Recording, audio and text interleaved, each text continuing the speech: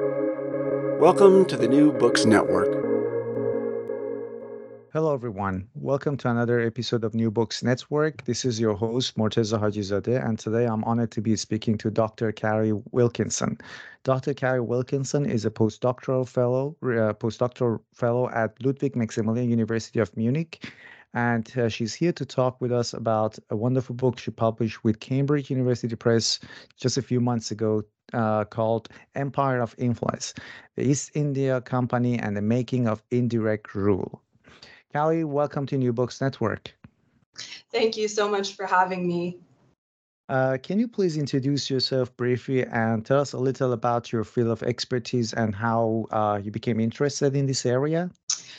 Right, so as you mentioned, I'm a research fellow in Munich and a historian. And for the past 10 years, my focus has really been on tracing the activities of the British East India Company, a private trading corporation that was founded in 1600 and abolished in 1858. This company was originally intended to function primarily as a commercial enterprise, a trading venture, but over the 18th century, it developed into a major political and military power with a territorial empire in South Asia. Today, we might regard this company state as somewhat unusual, weird, or idiosyncratic, but historically, private entrepreneurs backed by royal or parliamentary charters were actually really important agents of imperial expansion worldwide. So with support and oversight from the British government, the East India Company built up an extensive administrative apparatus, as well as some of the largest standing armies of its time. So for historians, the East India Company's empire is interesting because it represents this period of experimentation when British soldiers and imperial officials developed many of the tactics that they would later apply in empires across Asia, Africa, and the Indian Ocean world. So in short, if you want to understand how and why Britain emerged as a global imperial power, the East India Company's activities in India are a pretty good place to start. And the book, how did this book come about? Why did you decide to write this book, about this particular topic? And I'm really intrigued by the title of the book, Empire of Influence. So it would be great if you could talk about the story of the inception of the book and also the title, what it refers to. So the book was actually originally a PhD dissertation, although it's been pretty significantly revised since then. And by the time I started my graduate studies, I already had a pretty deep interest in the East India Company. I'd been inspired by the many brilliant books that had been written about it, particularly those that demonstrated how the company had to accommodate itself to India's rich political and legal traditions, while also manipulating those traditions to suit its own purposes. But even despite this rich literature, I felt like one of the most interesting aspects of the company's operations had been relatively neglected, and this was its relationships with neighboring Indian states.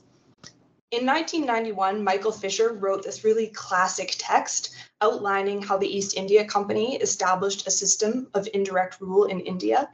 And this book really laid the groundwork for future historians of the company, like myself. But surprisingly few scholars have followed in his footsteps. We have so many cultural histories that examine the company's law courts and their revenue offices, but there's so much that we don't know about the residencies, where the company's political agents at foreign courts were based. The books that have been written about indirect rule in India focus overwhelmingly on the late 19th century, at the height of British power in India, thereby ignoring the complicated story of how we got there in the first place.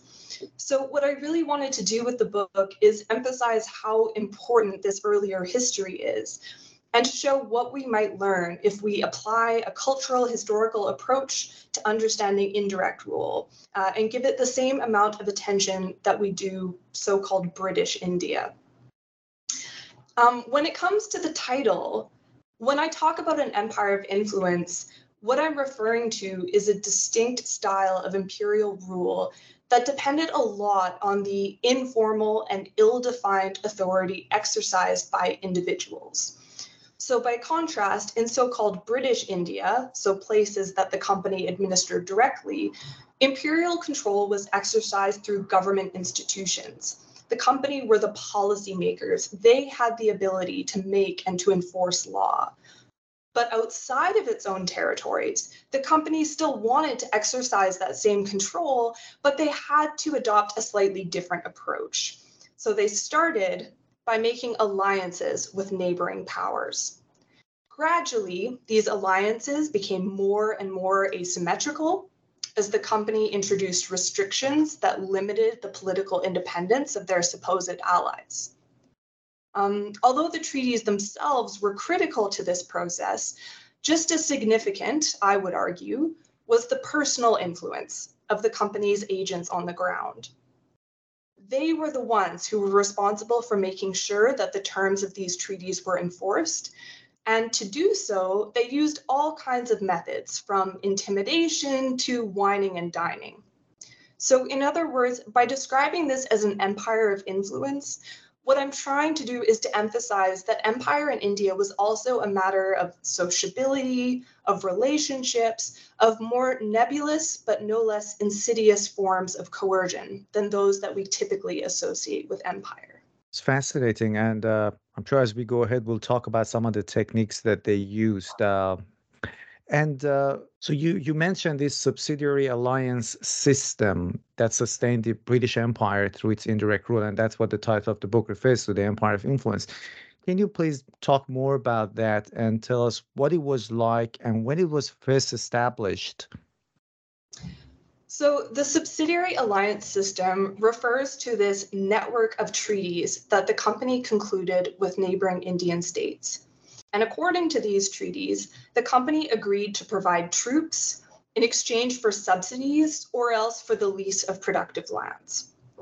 As part of these treaties, the company began to station political agents called residents at the courts of allied powers. And these residents are really the central characters of my book. The first subsidiary alliance was concluded with the Nawab of Awadh in 1765 after the conquest of Bengal. So this system really developed in tandem with the formation of a territorial empire by the East India Company. Across the decades, the terms of the treaties changed and they became increasingly unequal. The treaty concluded with the Nizam of Hyderabad in 1800 marked a major turning point by placing key restrictions on the Nizam's sovereign powers. The treaty required him to submit disputes with neighboring polities to the arbitration of the company, and the treaty limited his ability even to communicate with other courts, except through the channel of the resident. So this 1800 treaty set a precedent that was then applied to other courts as the subsidiary alliance system rapidly expanded across the early decades of the 19th century, eventually encompassing most of central India. So this period of experimentation and consolidation in the early 19th century is the focus of my book, which begins shortly before the treaty with Hyderabad was concluded. And there is an important figure that you talk about in the book, Governor General Richard Wellesley. How did he change the focus of the company to be the ultimate political and military arbiter in the region? So Richard Wellesley was an Anglo-Irish aristocrat and politician, brother to the much more famous Arthur Wellesley, Duke of Wellington. And he was appointed Governor General of the East India Company in 1797, arriving in 1798. He was actually only in India for less than 10 years, but in that short period, he introduced a lot of changes and did a lot of damage. His period in office coincided with the global wars unleashed by the French Revolution. And in this context, Wellesley was determined to defend the company's empire in India from the French, as well as other internal threats. At the same time, however, he also wanted to satisfy his own ambition and his thirst for glory. To achieve this double objective, Wellesley advanced a new vision of the company's role in the Indian political landscape, and this new vision really forms the basis for my book. According to this vision, the company would become the paramount power in India. So that meant that although Indian allies would retain nominal independence over their internal affairs, the company would control their foreign policy. Wellesley's justification for this policy was that by controlling foreign affairs within the subcontinent, the company could prevent conflict between rival Indian powers, thereby introducing peace and prosperity. But in reality, the strategy was very much one of divide and conquer. Wellesley wanted to ensure that Indian states would not combine against the company or do anything contrary to its interests. Now, not everyone within the company or in Britain agreed with this aggressive approach, and actually Wellesley's successors in office would try to retreat somewhat from this really interventionist position. Even so, Wellesley's ideas would have a really lasting legacy. Almost 100 years later, legal theorists would identify this period as one where the ideological foundations for indirect rule were laid. And can you give us like maybe an example of the way the company is intervening in matters related to its Indian allies? So it was in Hyderabad that these ideas were pioneered, and Hyderabad provides some pretty good examples of the kinds of interventions that Wellesley's policy of paramountcy entailed. It's important to note that many of these interventions went far beyond what was allowed by treaty. So not only were the treaties increasingly restrictive in and of themselves, but the company's agents on the ground were infringing even the very limited rights that supposedly remained to Indian states. So, for example, in 1804, the company went against the wishes of the ruler of Hyderabad and basically coerced him into selecting their own candidate for chief minister. And this was clearly contravening the rule whereby they were not supposed to intervene in the Nizam's internal administration. Just over 10 years later, the resident arrested and imprisoned the Nizam's sons for creating a disturbance in the city, once again transgressing the conditions of the treaty, according to which they were really not supposed to interfere with the Nizam's household. Over the following decades, the resident at Hyderabad would become even more interventionist, for example, by taking over certain responsibilities for revenue collection. But even so, the early examples of the 19th century set important precedents. They would be cited by a parliamentary committee in 1929 to suggest that the treaties that supposedly governed subsidiary alliances had in fact never been contractually binding, and that according to usage, British officials should and could decide for themselves where the limits of intervention lay, rather than agreeing to any fixed principles. So all this to say that ideas of paramountcy had a really long legacy that effectively lasted until Indian independence. At different points, people debated the merits of different degrees of intervention, so that did change over time, but the right to intervene was seen as having been firmly established by these precedents. And in your book, you have one chapter about the role of intelligence and how it helped operate the company's subsidiary alliance system. Can you tell us more about the role of political intelligence? And there was a lot of misinformation forgeries there as well. So it would be great if you could also talk about the sort of strategies that the residents used to identify forgeries and also for transmitting letters at courts. Political intelligence was absolutely vital to the subsidiary alliance system, although perhaps not always in the ways that we might expect from a modern perspective. One of the residents' most important responsibilities was to collect information, and they were able to deploy significant resources and manpower for this purpose. So residents possessed a network of paid informants that they used to spy on politically important figures, to report on troop movements and military preparations, and to assess the likelihood of resistance or unrest. This information would then be transmitted to central government in Calcutta, but it was also exchanged with residents at other courts. So what you have are these information networks that stretch across the subcontinent, seemingly giving the East India Company an advantage over the Indian courts that they were trying to isolate. Even so, what became apparent to me is that falsehoods circulate just as easily as facts across this network. In some cases, as you alluded to, this was disinformation.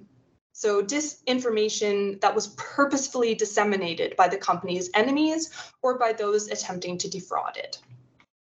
To some extent, then, the problem for the residents is how to figure out what's true and what is false. At the same time, their job was also more complicated than that, because even supposedly false information could actually produce very real consequences. A rumor might not be true, but it could very easily create political problems at court. It could even stoke rebellion among the general population. So when residents were handling information, they were not just trying to figure out what was objectively going on in Indian politics, what was true, but they were also trying to get a sense for the talk of the town, which might or might not be true, but was still important. Now, when it came to authenticating letters, so identifying forgeries, residents had several approaches that they used. An obvious one was to compare a newly received letter with those already in their possession. By looking at the handwriting, the signature, even the seal, and the quality of the paper, they could make a pretty good guess as to whether the letter was legitimate. For the most part, though, residents had to rely on Indian experts. In the Persianate world, to which most of these courts belonged, writing letters was an art form. The residents had men on their staff who were trained from a really young age in the art of letter writing. And these men had the experience and the knowledge to distinguish between genuine letters that had been composed by scribes or those that had been put together by criminals and fraudsters. Residents were not just worried about discovering forgeries, however, but they were also really concerned to prevent them. A lot of the residents' work was conducted in writing, and this meant that there was always the possibility that important documents could be stolen, forged, or even just wrongly translated. So as a result, residents were really cautious about what they put into writing. Where possible, they preferred to meet in person to discuss points of policy with ministers at court. And in cases where they had to resort to the exchange of letters or documents, they tried to deliver the letter by hand so that they could ensure its safe reception and explain how they wanted it to be understood.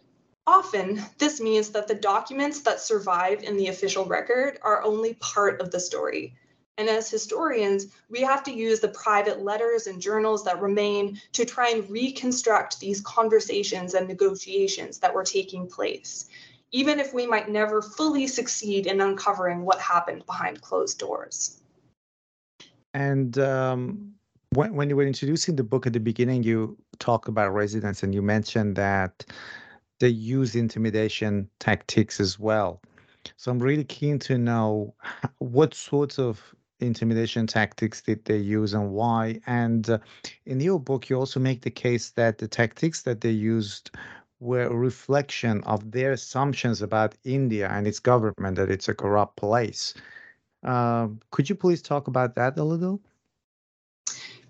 Yeah, so many of the residents that feature in my book viewed intimidation as an important part of their work, which is somewhat contrary to what we might expect of men who were originally intended to act as diplomats. This intimidation took several forms, and it was directed at different targets. So where the ruler was concerned, the most effective form of intimidation was the threat of military action. Residents were not above laying down ultimatums if rulers refused to comply with their instructions. The presence of armed forces at Indian capitals was therefore a really important pillar of the residents' authority. Ostensibly, these forces were meant to serve the ruler. The ruler was the one paying for them, after all. But in reality, the overriding loyalty of these troops was to the company that commanded them. Residents also used the threat of force to discourage popular resistance. This could be done by using troops to quell disturbances in the capital, but residents also resorted to acts of theater as well.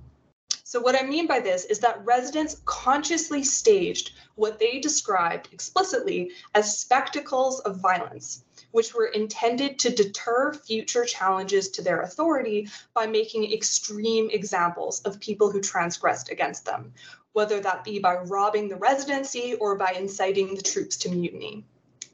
These acts of discipline and punishment included floggings and hangings, but many residents' preferred method of punishment was actually shooting the prisoner from a cannon.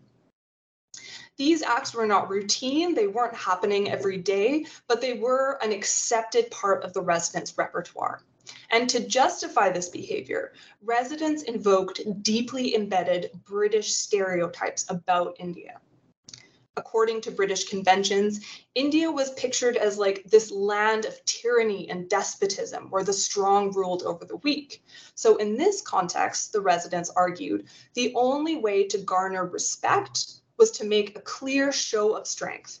And the most effective way to do that, they believed, was through violence.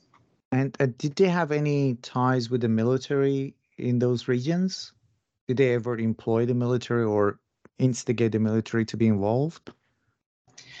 So the residents' relationship with the subsidiary forces was a complicated one. So these armed forces represented a really important source for the resident on the one hand, an instrument that he could wield in courtly negotiations. These armed forces were also commanded by European officers who belonged to the same social class as the resident, which meant that these relationships could often become close. So we know from their letters and journals that the residents and their military counterparts hosted balls, dinners, horse races, and sporting events, as well as meeting informally to hunt or play billiards, all the typical pastimes of the British gentleman. Despite these ties, though, the subsidiary forces could also be a problem for the resident. Although many residents were friends with the officers that commanded the forces stationed with them, some residents were not at all.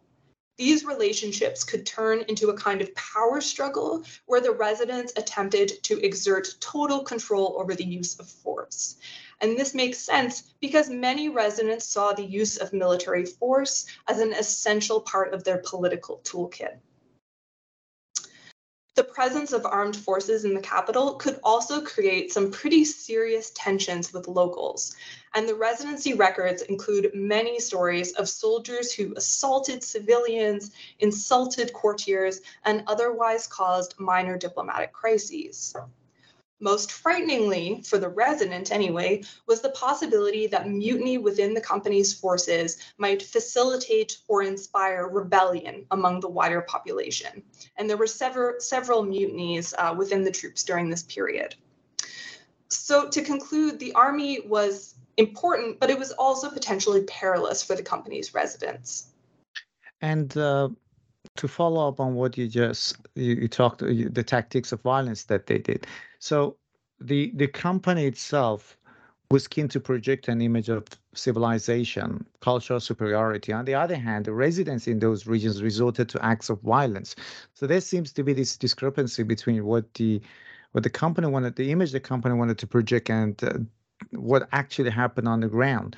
So how did the residents and the superiors in London manage this difference? Were they always in agreement with one another, or did those superiors in London knew what was happening? Yeah, so for some context, the residents' activities were primarily overseen by the Governor General in Calcutta, and the Governor General was then responsible for reporting their activities to ministers and company executives in London. Neither the Governor General in Calcutta nor his superiors in Britain were always pleased with how the residents conducted themselves. Often they were very displeased. The use of violence was a pretty key point of difference, but so too were the residents' systems of patronage, their acts of conspicuous consumption, and other behavior that was deemed to be somehow un-British. At times, residents were reprimanded or even relieved of their posts for this kind of activity. But for the most part, it seems like residents were actually given a lot of free rein to act as they deemed necessary. Now, partly this was because residents were seen to possess vital local knowledge. they always emphasized that their position on the ground, their local experience, meant that they were better equipped than politicians in London or even in Calcutta to decide what was appropriate or necessary behavior at court. Likewise, as much as the residents' superiors might have expressed some distaste for the residents' tactics, they simultaneously shared many of the residents' prejudices about India and Indian politics, which meant that they were pretty open to being persuaded about the use of force, for example. This was particularly true when it came to the threat or the perceived threat of revolt, which everyone in the company were generally pretty inclined to brutally repress.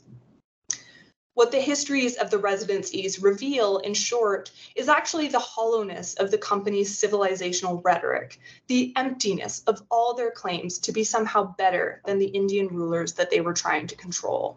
What were the residents' representational strategies like? Residents adopted different strategies, sometimes dependent on their own individual personalities. A few preferred to adopt South Asian dress, while others were really adamantly opposed to this kind of assimilation.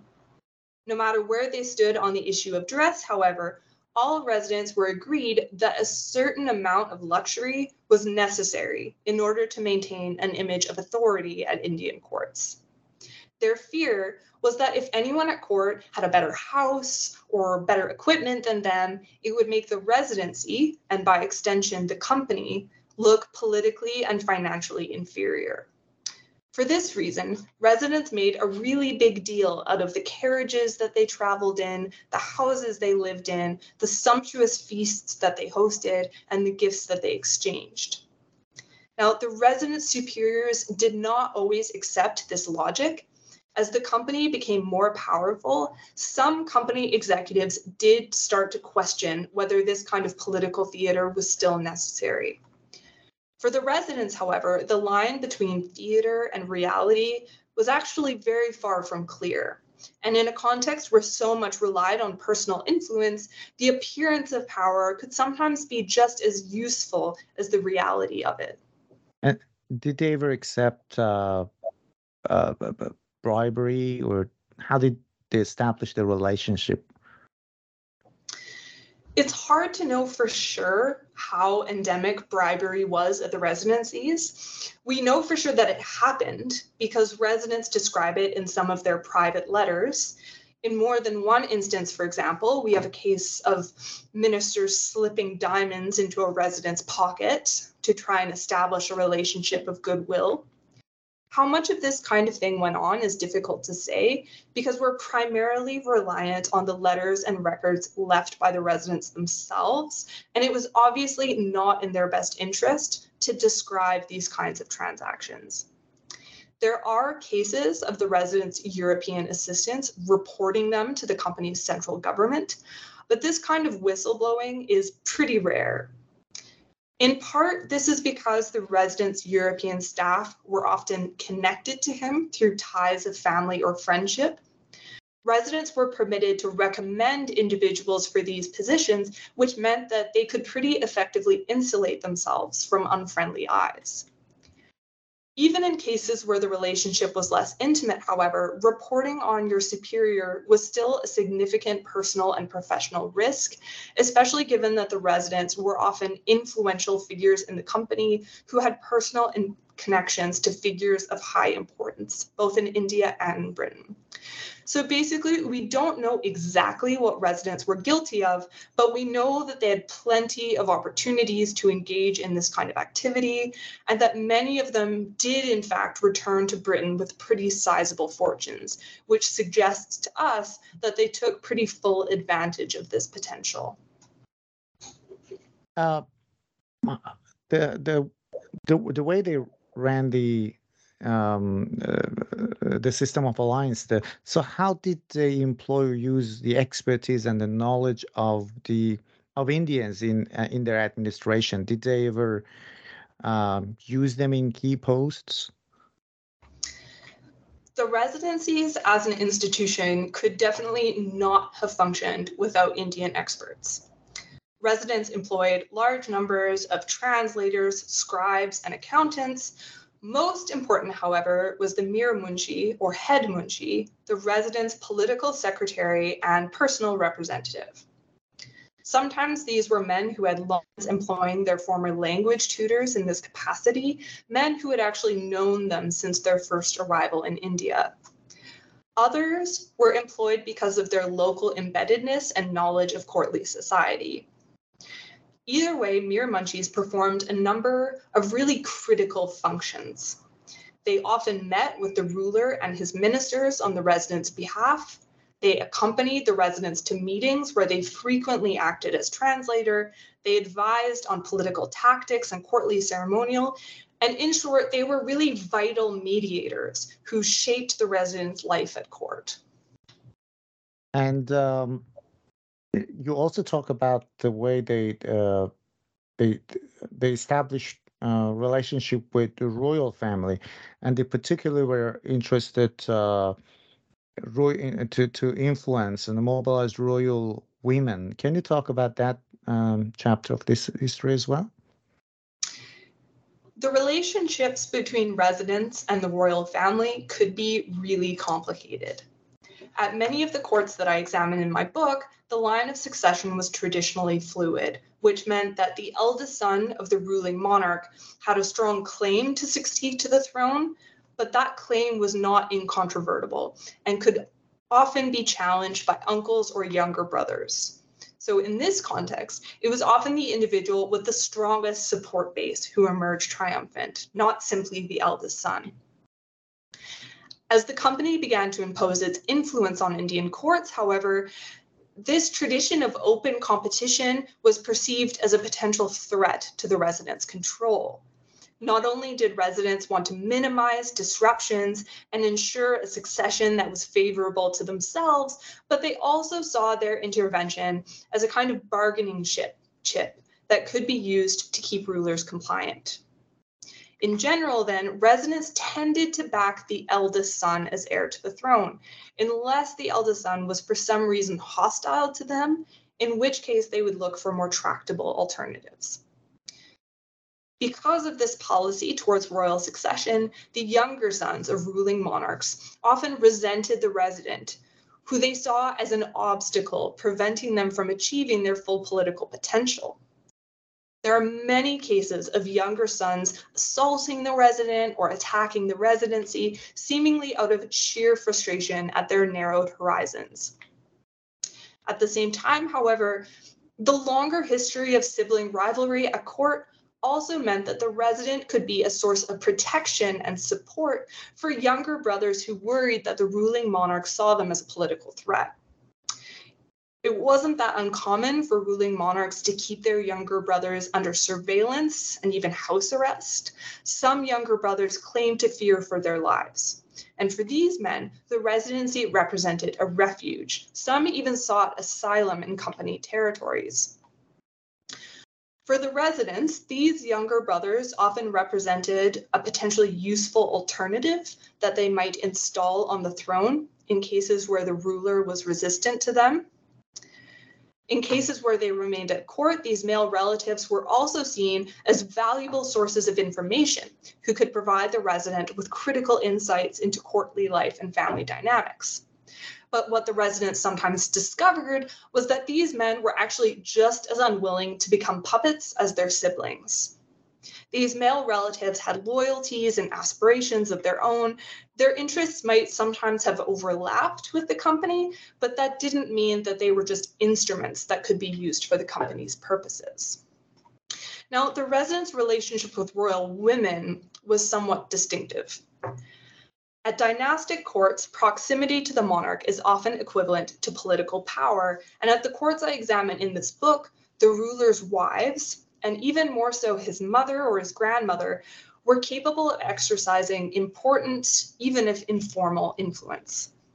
Not only did these women have really close personal relationships with the ruler in many cases, but their place within his household meant that they often had privileged access to sensitive information. Apart from their connection to the ruling monarch, royal women also possessed resources of their own. They collected revenue, pursued trade, patronized scholars, and added to all this was the symbolic capital that they enjoyed because of their royal bloodline. So this combination of different factors meant that women were really active players in factional politics at court, making them either helpful allies to the resident or else formidable enemies. In order to enlist these royal women to their cause, the residents had to provide them with pretty concrete benefits. Sometimes this involved quelling disorders in their estates and assisting in the collection of tax. Other times it involved facilitating women's charitable projects or ensuring duty-free trade within the company's territories. Most importantly, however, residents promised protection. With the residents' support, women personal fortunes from being seized by the reigning monarch. Women also enlisted the residents as guarantors of their wills, thereby ensuring that when they died, their fortunes would be passed on to their servants and dependents. So in the unstable world of the court, the resident could be a potentially valuable counterweight to the authority of the monarch.